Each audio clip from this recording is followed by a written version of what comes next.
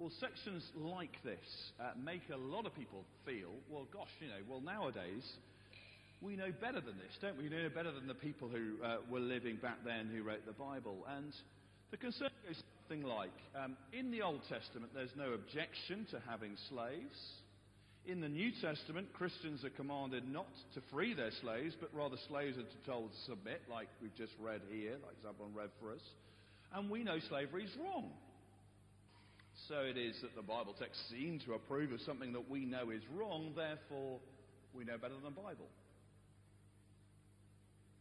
Seems logical, doesn't it? So 2 parts to the talk this morning. We're going to get to these verses in the second part, but the first part, before we do, I want us to look a little bit more closely at how the Bible talks about slavery. And a really important starting point is to realize the idea behind the Hebrew word in the Old Testament that's sometimes translated as slave, but more often translated as servant. And it is this idea of a bonded servant, rather someone who is subservient to others because of the work they have to do, because of their position in society, rather than that they're part of a class of people, rather than the shameful slave trade that the British Empire used to be involved in and other nations were involved in. It's not so much talking about that in the Old Testament as someone who has found themselves in a situation in life where they end up as a servant. And in fact, everyone in ancient society was a servant of someone. The king was a servant of whichever god they worshipped in that society. And then everyone else in a sort of hierarchy was a servant of the king. It's helpful to realize that. They didn't have a category that we now have of the free. No one was free, not the king, not anyone else in the hierarchy, which means you could be a servant with servants under you. Archaeologists have found a seal, which may come up on the screen if the technology has caught up. There you go. It's a seal used for sealing letters with wax. And if we spoke Hebrew, we could read simply on it, it belonged to Shema, the servant of Jeroboam. Now, clearly, he's a high-up person. He has his own seal. A bit like having a coat of arms nowadays. It's a very nice seal, isn't it? Yeah, got a lion on it and everything. What that indicates is that someone who was a servant had status because he was a servant of the king. Now, many of the situations that the Old Testament regulates, the reason people ended up in slavery is very simple. You and your family would have been farmers, tenant farmers. You would have grown your own food. That's kind of how everything worked, which meant if the crops failed, you ran out of everything. You had no savings. They didn't have banks and bank accounts, and they didn't have a welfare state. What were you going to eat? You've run out of everything. Now, your neighbour down the road might be merciful. In fact, the Bible commands people to be merciful to each other. They might be merciful, they might give you something to eat. But how long is that going to last for? Because they've got to look after their own family, haven't they? What have you got to offer? Well, the only thing you've got to offer if you've run out of everything is your future labour. And so what would happen is that people would sell their future labour. They would sell themselves into bonded servitude and pledge my future labour in exchange for food in the now. That's how it would work. And when you think about it like that, that's not so different from entering into an employment contract, is it? My future labour in exchange for the means, the money to buy food now. Anyway, we'll come back to that. I just wanted to flag it because our system is much freer, much better by the grace of God. But it's similar enough to be able to apply Bible principles across to our workplaces. We're going to get there. But before we do, okay, that's an explanation of where this idea of servitude comes from in the Bible, how it operated, but we may still be troubled by the fact that the Bible permitted this at all. Does it mean that God approves of slavery and servitude? No, is the simple answer. It doesn't. A parallel example is really helpful.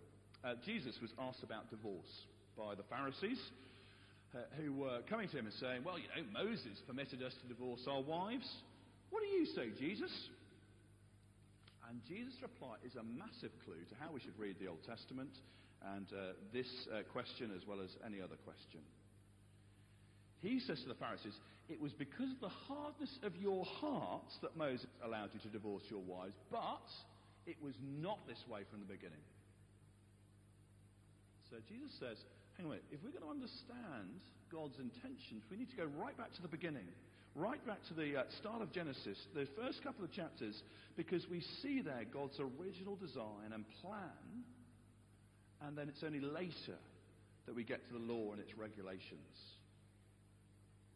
A modern-day example is the laws we have in this country and in many countries regulating gambling. Okay, so we have laws regulating how it operates. What that doesn't mean is that the people who wrote those laws think that gambling is a great idea that we should all be involved in. In fact, they've written the laws to try and put some limits on gambling. So too, says Jesus, with the Old Testament law on divorce. So too with the Old Testament law on servitude. It's not saying it's good. And if you go back to the beginning and see God's intention, it's for marriages to last. It's for people to enjoy an amazing world that He's made. It's not for slavery. It's for freedom and enjoying Him and enjoying loving relationships with one another. But the law comes into a society and regulates something which is not good. So when you read something in the Bible and think, well, I don't think I'm particularly happy with that, don't assume that God's necessarily happy with it either, unless He actually says He is. So what about the New Testament? Why didn't Paul just tell slaves, listen, stand up for your rights? Why didn't he tell masters, free your slaves? Let's remember the situation. Christians were a persecuted minority with no power in the Roman Empire. It wasn't a democracy by any stretch of the imagination. Telling slaves to rebel would have ended up in them being executed. They'd all tried it in the days of Spartacus. You may have watched the film or the TV show. It hadn't gone so well. Well, why not tell slave owners to free their slaves? Well, the Romans were clever. They had laws on that. They had laws limiting any owner, any person who is a master in a household, from freeing the slaves. They couldn't just have people willy-nilly freeing slaves. The Roman Empire was built on the back of slavery. And so they set limits on how many people could be freed by anyone. And if the slaves were under 30, they stripped them of their rights. So as we come to Ephesians, as we're doing now, we need to realize that the early church couldn't simply change the system because it wasn't working and it was not God's plan. They couldn't change the system, but they could do something incredibly radical, which is what they did. Because the early church, when they gathered, they said, love each other deeply from the heart. Love each other as Christ has loved you. And if we get now to Ephesians chapter 5, verse 21, submit to one another out of reverence for Christ. The New Testament taught we are brothers and sisters together in the same family, God's family, and we must treat each other that way. Do you see how radical that is? In a culture where everyone's got a position, and everyone's saying, well, you're a master, you're a servant. Well, yeah, okay, you've got to do what you... Well, no, love each other. Submit to each other. You're brothers and sisters together. And more than that, they instituted a kissing campaign. Yeah? At the end of some of the letters Paul wrote, is at the end of 1 Peter as well, greet each other with a holy kiss. And I saw some surprised faces. I was trying to surprise you. And you're thinking, well, hang on a minute. Yeah, but people did greet each other in that way, didn't they, in those days? They kissed each other, and some people still do, don't they? It depends on which culture you come from. Yeah. But it wasn't part of ancient culture for a slave to kiss a master and for a Jew to kiss a Gentile. That, as far as the Romans thought about it, was totally scandalous. They've been really careful to put in all these boundaries, all this hierarchy in place. You can't have people treating each other just, loving each other. It's immoral. It's like fraternizing across the ranks in the army. We've got this system for a reason. You don't go and just sort of hang out together and all be friends together and all love each other deeply. No. We can't have that. You see, I'm trying to sort of imagine how it would have gone down in their culture. This was incredibly radical. To kiss across ethnic groups, to kiss across all the social boundaries. Who do you kiss? You kiss your family. You kiss your brothers, your sisters. You're bonded together in this way. This is why they said, greet one another with a holy kiss. They didn't just use the language of family. They lived it and acted accordingly. And they brought together all different people that Roman society kept apart. So the early church couldn't abolish Roman slavery. They weren't in a political position to do that. But what they could do was even more radical. They could start a new society, a society with its own rules, a society free from sin, a society where everyone was actually a slave and a servant of the best master in the world, Jesus Christ, the one who actually became a servant to serve us, to bring us back to God. Chapter 5, verse 2, the one who loved us and gave himself up for us.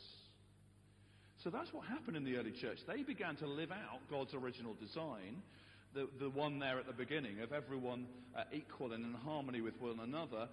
And as they did that, in the society within the church, they sowed the seeds for the transformation of the wider society, the unraveling of inequality.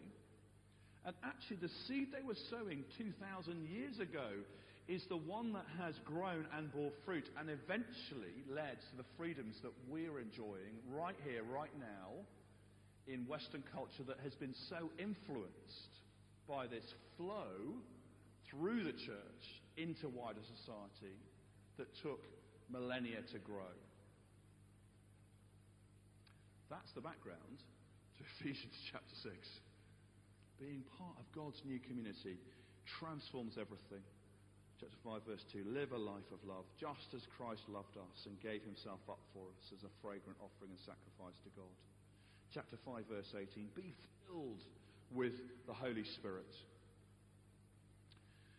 And what that means is, everything in your life and in my life is now worship. Whether you're CEO of a FTSE 100 company, or whether you're slaving away on a 0 hours contract, everything, work included, work especially because we do so much of it in an average week, is an opportunity for worship and a chance to be like Jesus. And the key to work being transformed for us, whatever kind of work conditions we're in, is verse 8. Knowing that God sees it all, and verse 8, he will reward everyone for whatever good we do, whether they are slave or free. So God sees it, and it means that we, whatever we're doing in the week, will want to work for God's eyes only. I think that's the key. That's the thing to remember when it comes to getting up and getting in tomorrow morning to whatever you'll be doing. To work for God's eyes only. To remember that work is now worship. And that's so key, it's so transformative, because most of us don't have a choice about whether we work. We have to work to pay the bills. Or else we won't have anywhere to live, we won't have anything to eat. Even when we don't enjoy work, we have to go and we have to take orders. But do you see what a difference it makes? Realizing ultimately you are working out and working in the sight of what God wants in your life as you choose in the decisions you make in the workplace to be like Jesus.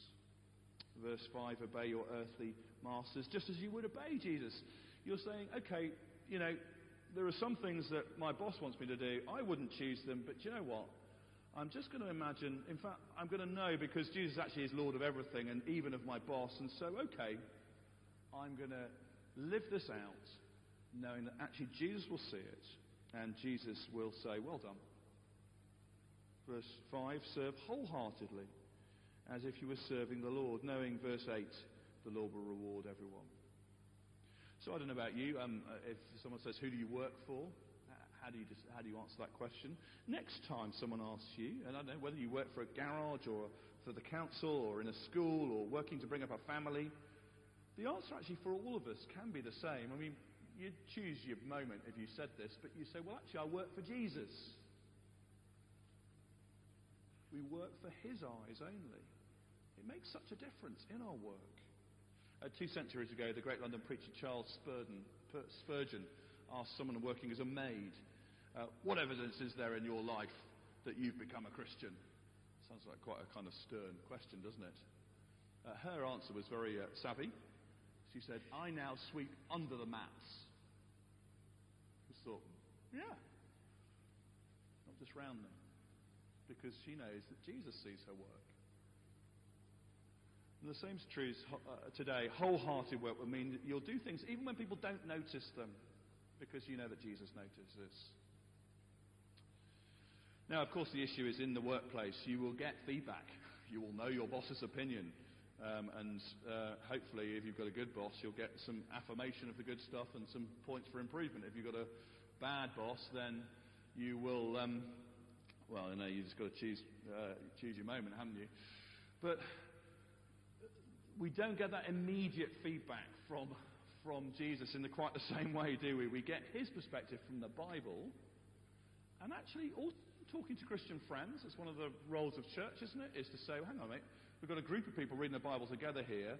You know, what I was facing this dilemma at work, we will share with each other, and we'll get from each other a bit of experience, a bit of wisdom, a bit of understanding and insight to say, yeah, okay, actually, yeah, that's what God says, isn't it?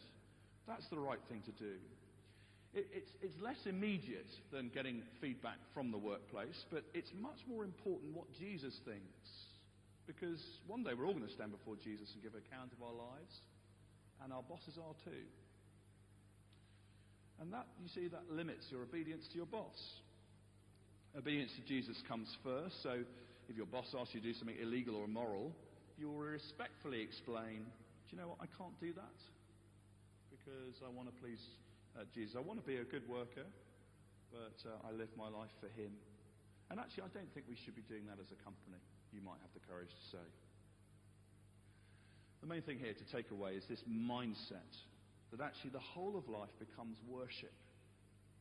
And maybe we take away as well the prayer, fill me with your Holy Spirit for tomorrow morning, Lord, for the week ahead, as I face the challenges I face. But what if the boot's on the other foot? What if you're the boss? You give more orders rather than take them. Well, verse 9, masters, treat your slaves, your employees, in the same way. Notice the language of quality there? Treat them in the same way, with the same respect that Jesus tells them to treat you. You see, the boss too is to work for God's eyes only. And particularly he or she needs to be aware of being accountable to God. The verses are very radical because slaves and masters are twice spoken about as just totally on a level. In verse 8, the Lord will reward each one for whatever they do, whether slave or free. Verse 9, Jesus is both their master and yours. And so if you're in a privileged position at work, you've got a team around you, perhaps a team where everyone has to bow and scrape to whatever you say, well, know as you carry out your responsibilities, you too will be judged by someone who doesn't show favoritism, who's not impressed by show and bravado and by a quick tongue and all those other things that other people might be impressed with, but someone who sees our hearts and can't be bought and can't be blagged or charmed. So if you're someone's boss, use your authority well. Use that responsibility to see them flourish, as well as to do whatever task the company has given you to do. Work for God's eyes only, not for money or status or promotion or influence. I've had the privilege of seeing a couple of church members here who have authority in the workplace, seeing them at work. This was a couple of years ago. I saw each of them. I was just really impressed by both. The way that they were respected by the people who are working under them. Because they clearly knew the names, and not just the names, but they knew the sort of what's going on in the family for the people they were responsible for. They cared for the people that they were to be a team leader for. And you could see from those that they were over in the workplace a respect and a real affection that I just thought, wow, this is fantastic. This is what it's supposed to be for a Christian who's got responsibility in the workplace. We want people to flourish if we have responsibility for them. So whether we mainly give orders or take orders, and however frustrating the average working week is, there is something good and God-given about work done in the right way, work for God's eyes only. Because we know, verse 8, the Lord will reward each one for whatever good they do, whether slave or free.